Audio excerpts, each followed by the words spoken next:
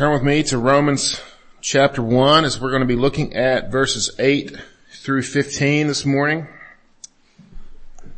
As we continue our study in the book of Romans, we're going to be in Romans for this entire year. So I encourage you to read ahead often. It will definitely bear much fruit. We're going to be looking at verses 8 through 15 this morning. Before we do that, let's go again to God in prayer and ask for His help.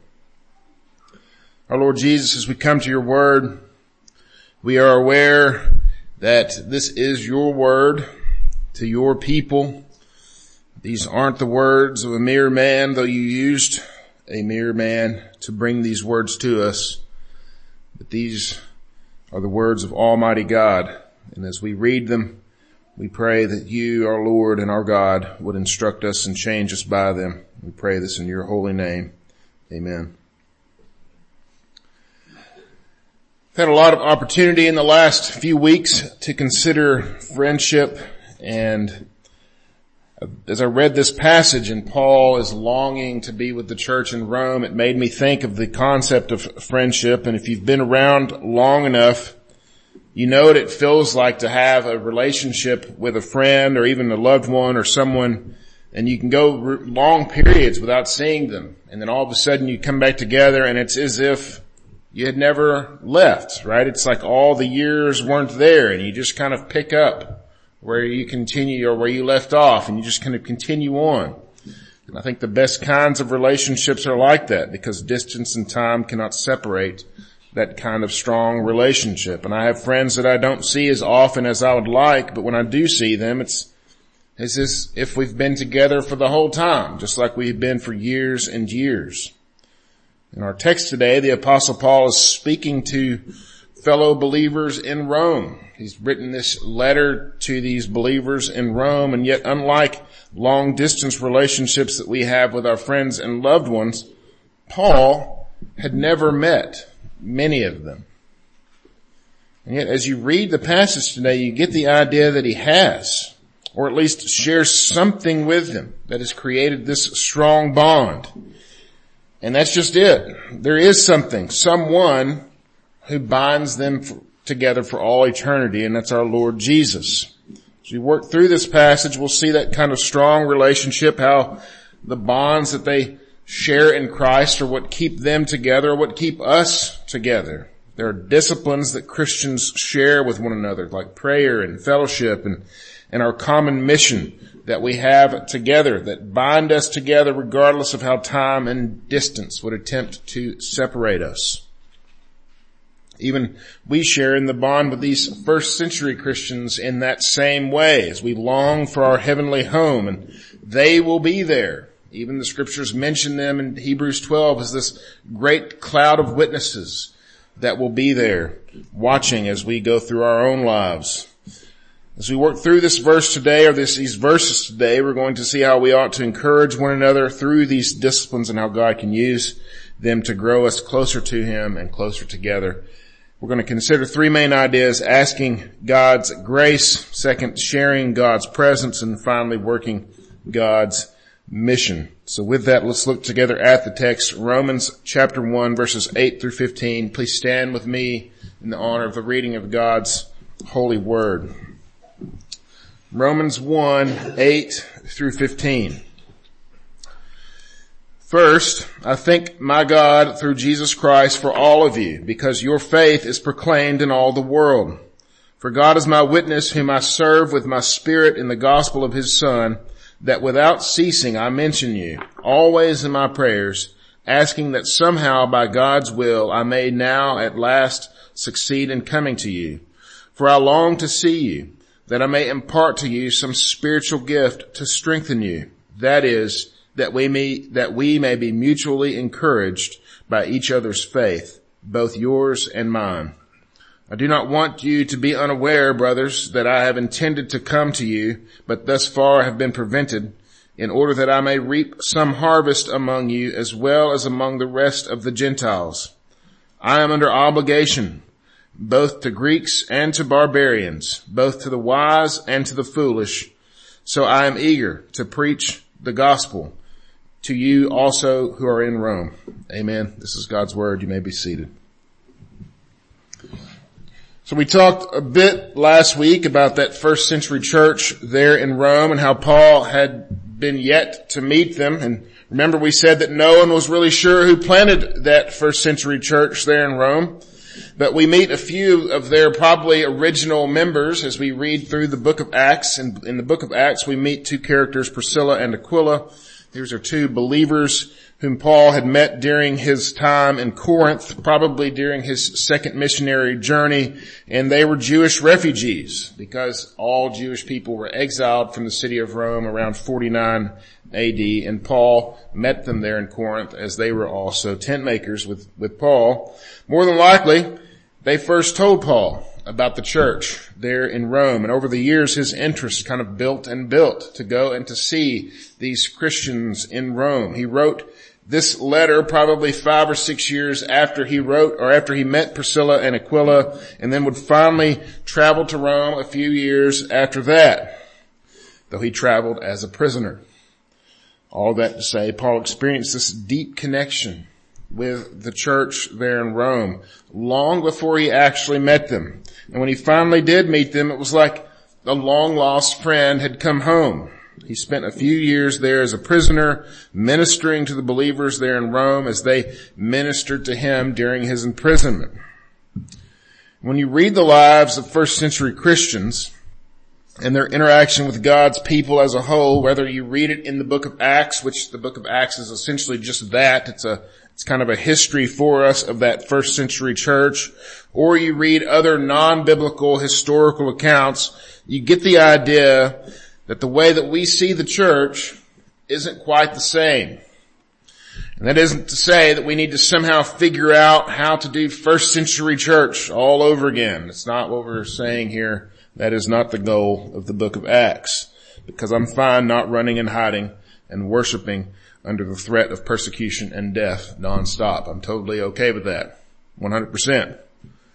But the way that they considered themselves as one body of Christ, doing one mission together, is always encouraging.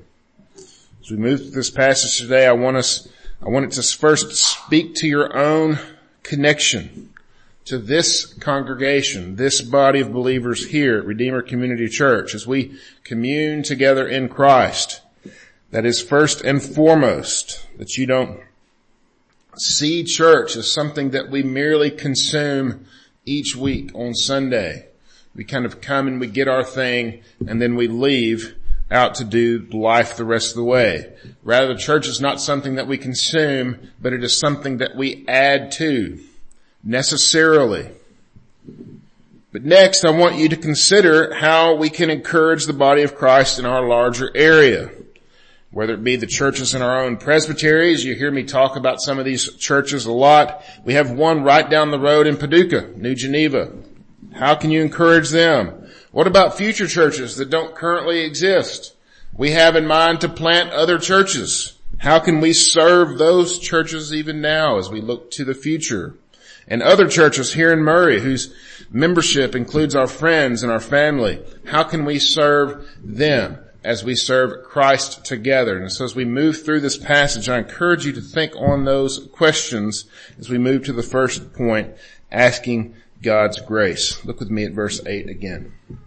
First, I thank my God through Jesus Christ for all of you, because your faith is proclaimed in all the world. Over and over in Paul's letters, he thanks God for his work in the lives of believers all over the world. In many cases, he knows the people whom he is thanking God for, right? As we read these other letters, he thanks God for these churches. He knows their stories and how God blessed them. Many of times, Paul was a part of those stories and those blessings. But in this case, he had met a few Roman Christians at this point, but largely that church remained a mystery to him. Yet he thanks God nonetheless. One constant in the Christian life is the grace of God working in the lives of his people. And he begins that work by bringing those dead in their sins to life in Christ Jesus. This is something to celebrate indeed. And we see Paul celebrating that as he talks about the Roman church. And this news hadn't just reached Paul's ears, but apparently the news of Christians in Rome had reached many places. Christianity is a new religion in the sense that Christ had come and he had lived and he had died under Roman rule really recently when Paul was writing this. In the last 50 years, all of those things had happened, right? This Messiah that the Old Testament speaks of has just recently come and died for his people and has risen again. And from that day, the day of Pentecost, there in Acts chapter 2, the people are spread all over the known world, taking the gospel with them because all those people were saved on that day and they spoke many different languages. And now they're going all out to their own homes, taking the gospel in their own languages to all these different parts of the world. Just as the Jewish culture had been changed by the church, so too was the Greco-Roman culture now being influenced. And this news was good news because the name of Jesus Christ was going forth into the world. And Paul's first act of love and care for this Roman church was to pray for them without ceasing. See this in verses 9 and 10. For God is my witness, whom I serve with my spirit in the gospel of his Son, that without ceasing I mention you always in my prayers, asking that somehow by God's will I may now at last succeed in coming to you. His prayers are general for the church, but they're also specific, namely that he would be able to come to them. We're going to get to that shortly. But I want to speak to this idea of praying for the church and how it affected Paul's view of the church there in Rome. Notice that throughout this text, even as we work through this entire book, frankly, if you look in all of Paul's writings in the New Testament, he mentions that he is praying for the churches that he's writing to. And even though many times he has something very difficult to say to them, even some biting words, as we've gone through books like Galatians, and we've seen that. There's not always, he has some things that he has to say to them that aren't necessarily easy to say. But he's always doing so out of a spirit of love and affection for these churches. How do we know that he loves them and he cares for them the way that he does? We've probably heard it said many times, as I've heard, that it's hard to dislike someone that you're praying for without ceasing. In fact, you start to do the opposite when your prayers are for their welfare and their spiritual well-being and for their growth in the gospel. He's praying for these churches without ceasing. So of course he loves them and cares for them. His love and affection for the Roman church was only growing in spite of the fact that he had never seen it. Today we have things like social media and the fact that we have more and more awareness of individuals' everyday lives, which isn't bad or good, it's just a thing. And even the lives of those around us that we may only know in passing, right? That we just kind of are friends with, but not really close with. We just kind of know them, but we see their lives on display all the time. And if you just read posts, if you just read about the everyday lives of the people that we kind of know, it seems as if the prayer life of the church is very good. Or at least it should be. Everyone is always telling one another how much they're praying for them. Which this is absolutely a good thing. I'm all for it, 100%. We should be praying for one another, right? I'm all for these things. Yet it seems like if we were praying for one another as much as we say we are, we'd be a much more unified church. Now, be careful, because I'm not saying that the church is currently at war or anything like that, or that with other churches or with other believers or anything like that.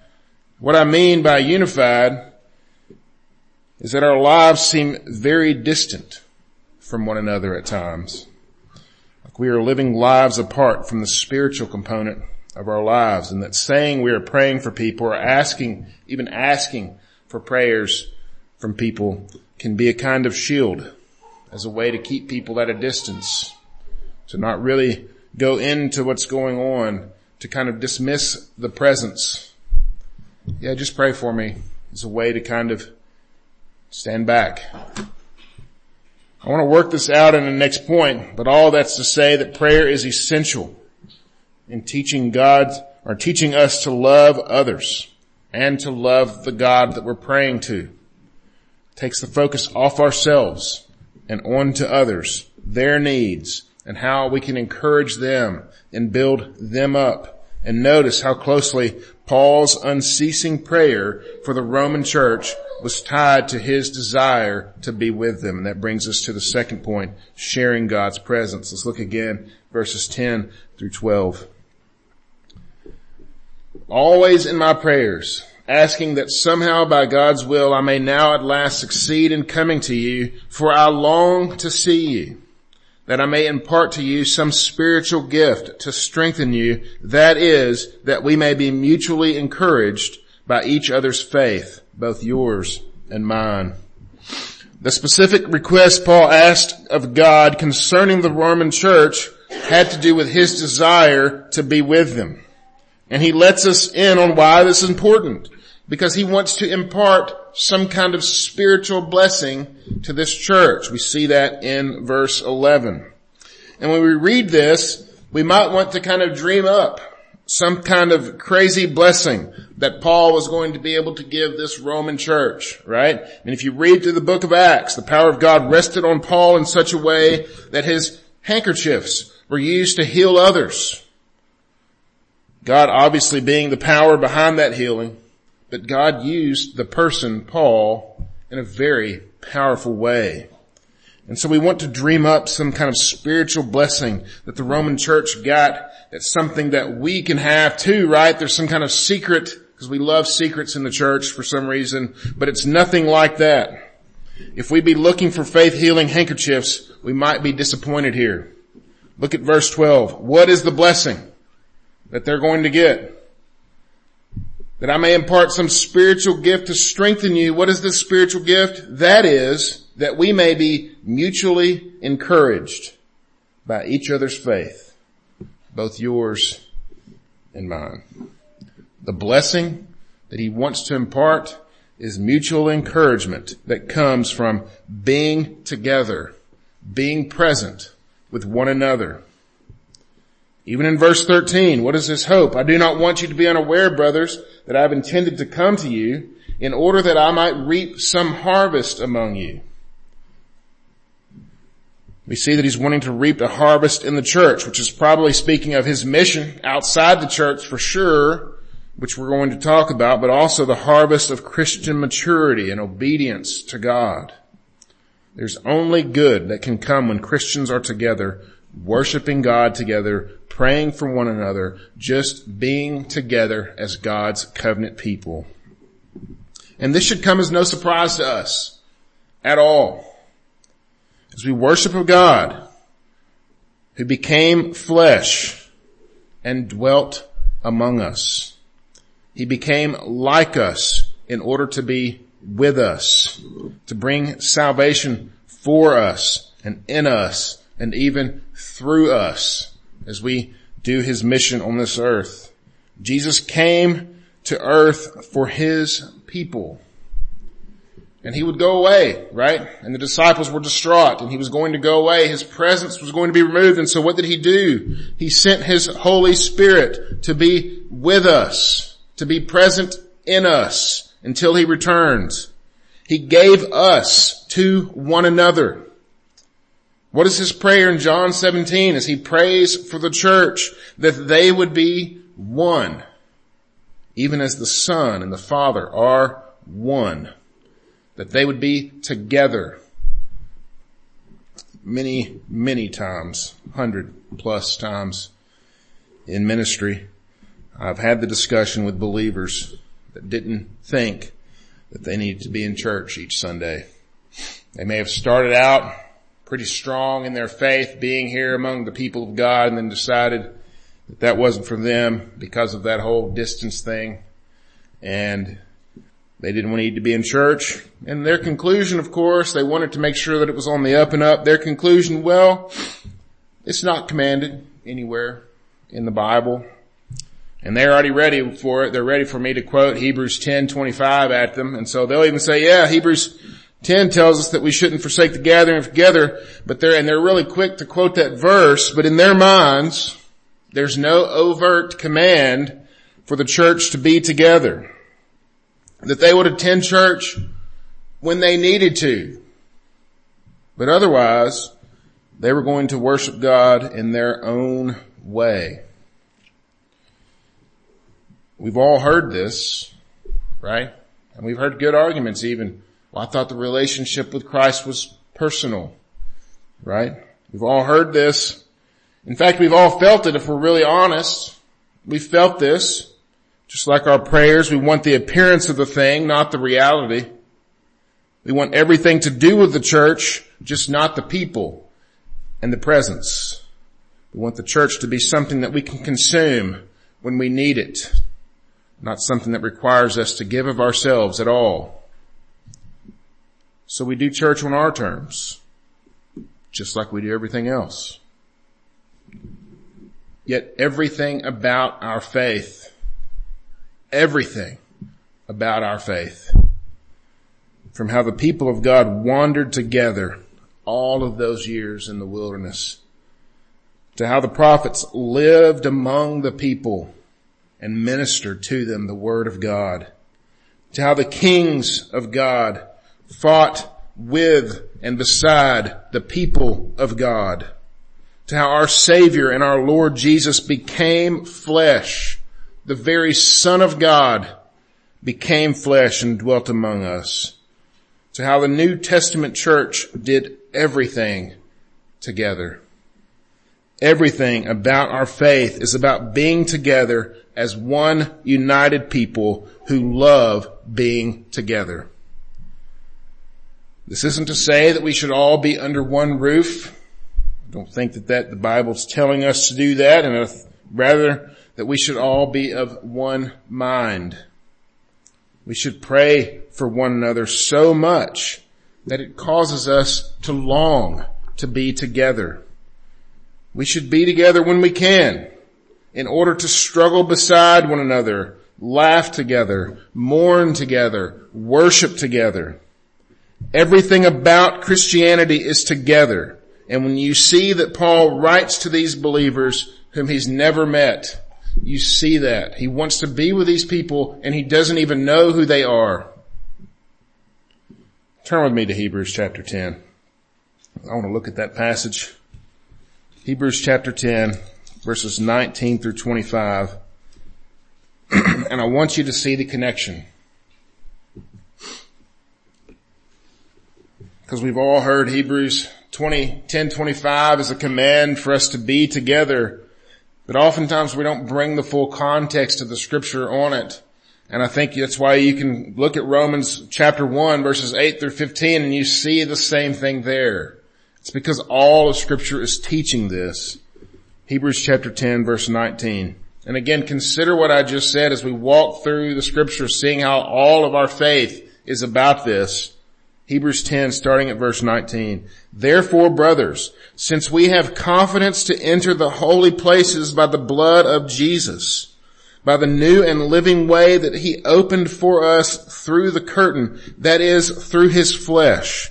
And since we have a great high priest over the house of God, since all of these things have been opened up because of what Christ did for us, what should we do? Verse 22, let us draw near with a true heart in full assurance of faith, with our hearts sprinkled clean from an evil conscience and our bodies washed with pure water. Let us hold fast the confession of our hope without wavering, for he who promised is faithful. And let us consider how to stir one another up to love and good works, not neglecting to meet together, as is the habit of some, but encouraging one another, and all the more as you see the day drawing near. This is the author's attitude here. Since Jesus has made it so that we might go before the very throne room of God, having been the priest and sacrifice for us, of course, we'd want to celebrate these things together. That there's going to be a day when we will be with Jesus for good. But until that day, we should not forsake being together. We should find every reason, in fact, to be together. I encourage you, church, find reasons to be together. Worship together on Sunday. We meet together on Wednesday nights officially, but there's nothing stopping you from being together more frequently than you are. If you feel yourself not wanting to do that, I get it. Probably more than most. I get it. Then pray for the church. Pray for them by name. The ones that are sitting here.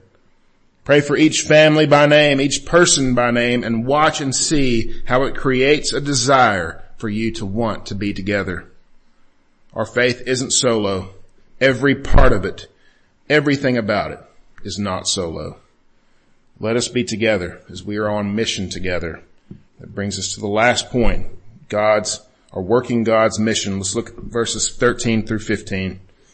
I do not want you to be unaware, brothers, that I have often intended to come to you, but thus far have been prevented, in order that I may reap some harvest among you, as well as the rest of the Gentiles. I am under obligation both to Greeks and to barbarians, both to the wise and to the foolish. So I am eager to preach the gospel to you also who are in Rome. The apostle reminded them of his mission to preach the gospel to the Greeks and to the barbarians, which are basically just a word for non-Greeks. He wanted to have a harvest in the church and among the Gentiles, seeing people come to know Christ, seeing people strengthened in their faith, encouraged in their faith. And his preaching of the gospel wasn't limited, notice, to the unbelievers, but also in the church there in Rome, because even in the church, especially in the church, we don't stop needing the truth of the gospel.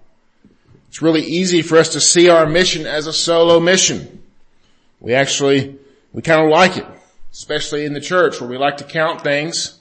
We want to talk about the times that we share the gospel and the times that we're discipling others and the number of lives that we've touched, and we like to quantify things because we like to make heroes. It can easily become a numbers game for us. We love the allure of making the church's mission our own personal success board. But on the other side of that coin, we can use the success of others as a reason to not do anything. We're jealous, so we do nothing, or we're content with someone else's work, so we do nothing. The church in Rome was obviously doing well and had done well because Jesus is on the throne and Jesus is making all things new. They didn't need the Apostle Paul. They planted themselves. They've been growing up to this point. It's not because he was a great church planter. Again, Paul didn't plant them. It's not because he's some great discipler. He had only met a few of the Roman Christians, and in some ways, Priscilla and Aquila, the ones that we know that he met, discipled him. Or because he was some great evangelist. That church had grown without a single sermon from the Apostle Paul. He was all of those things, of course. The great church planter, evangelist, discipler, all of those things. But God didn't need him to grow his church there. Was Paul jealous of their work? Was he content? Nope. He couldn't wait to be on mission with them. He couldn't wait to be doing the things that they were already doing, working among them, alongside them for the gospel of Jesus Christ. And so we have a lot of questions.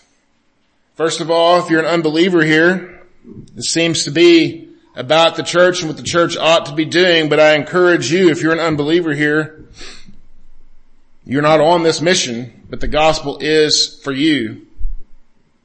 Jesus Christ is the only way to the Father. Call upon his name today and be saved. But for the believers, where are we? This mission isn't a solo one. Our faith is the kind of faith that requires us to be together. Necessarily. It is not a solo faith. We need to be together in this building. We need to be together even as ARPs. We need to be together as the church that exists here in Western Kentucky. We need each other. We must pray for one another as the day of the Lord approaches.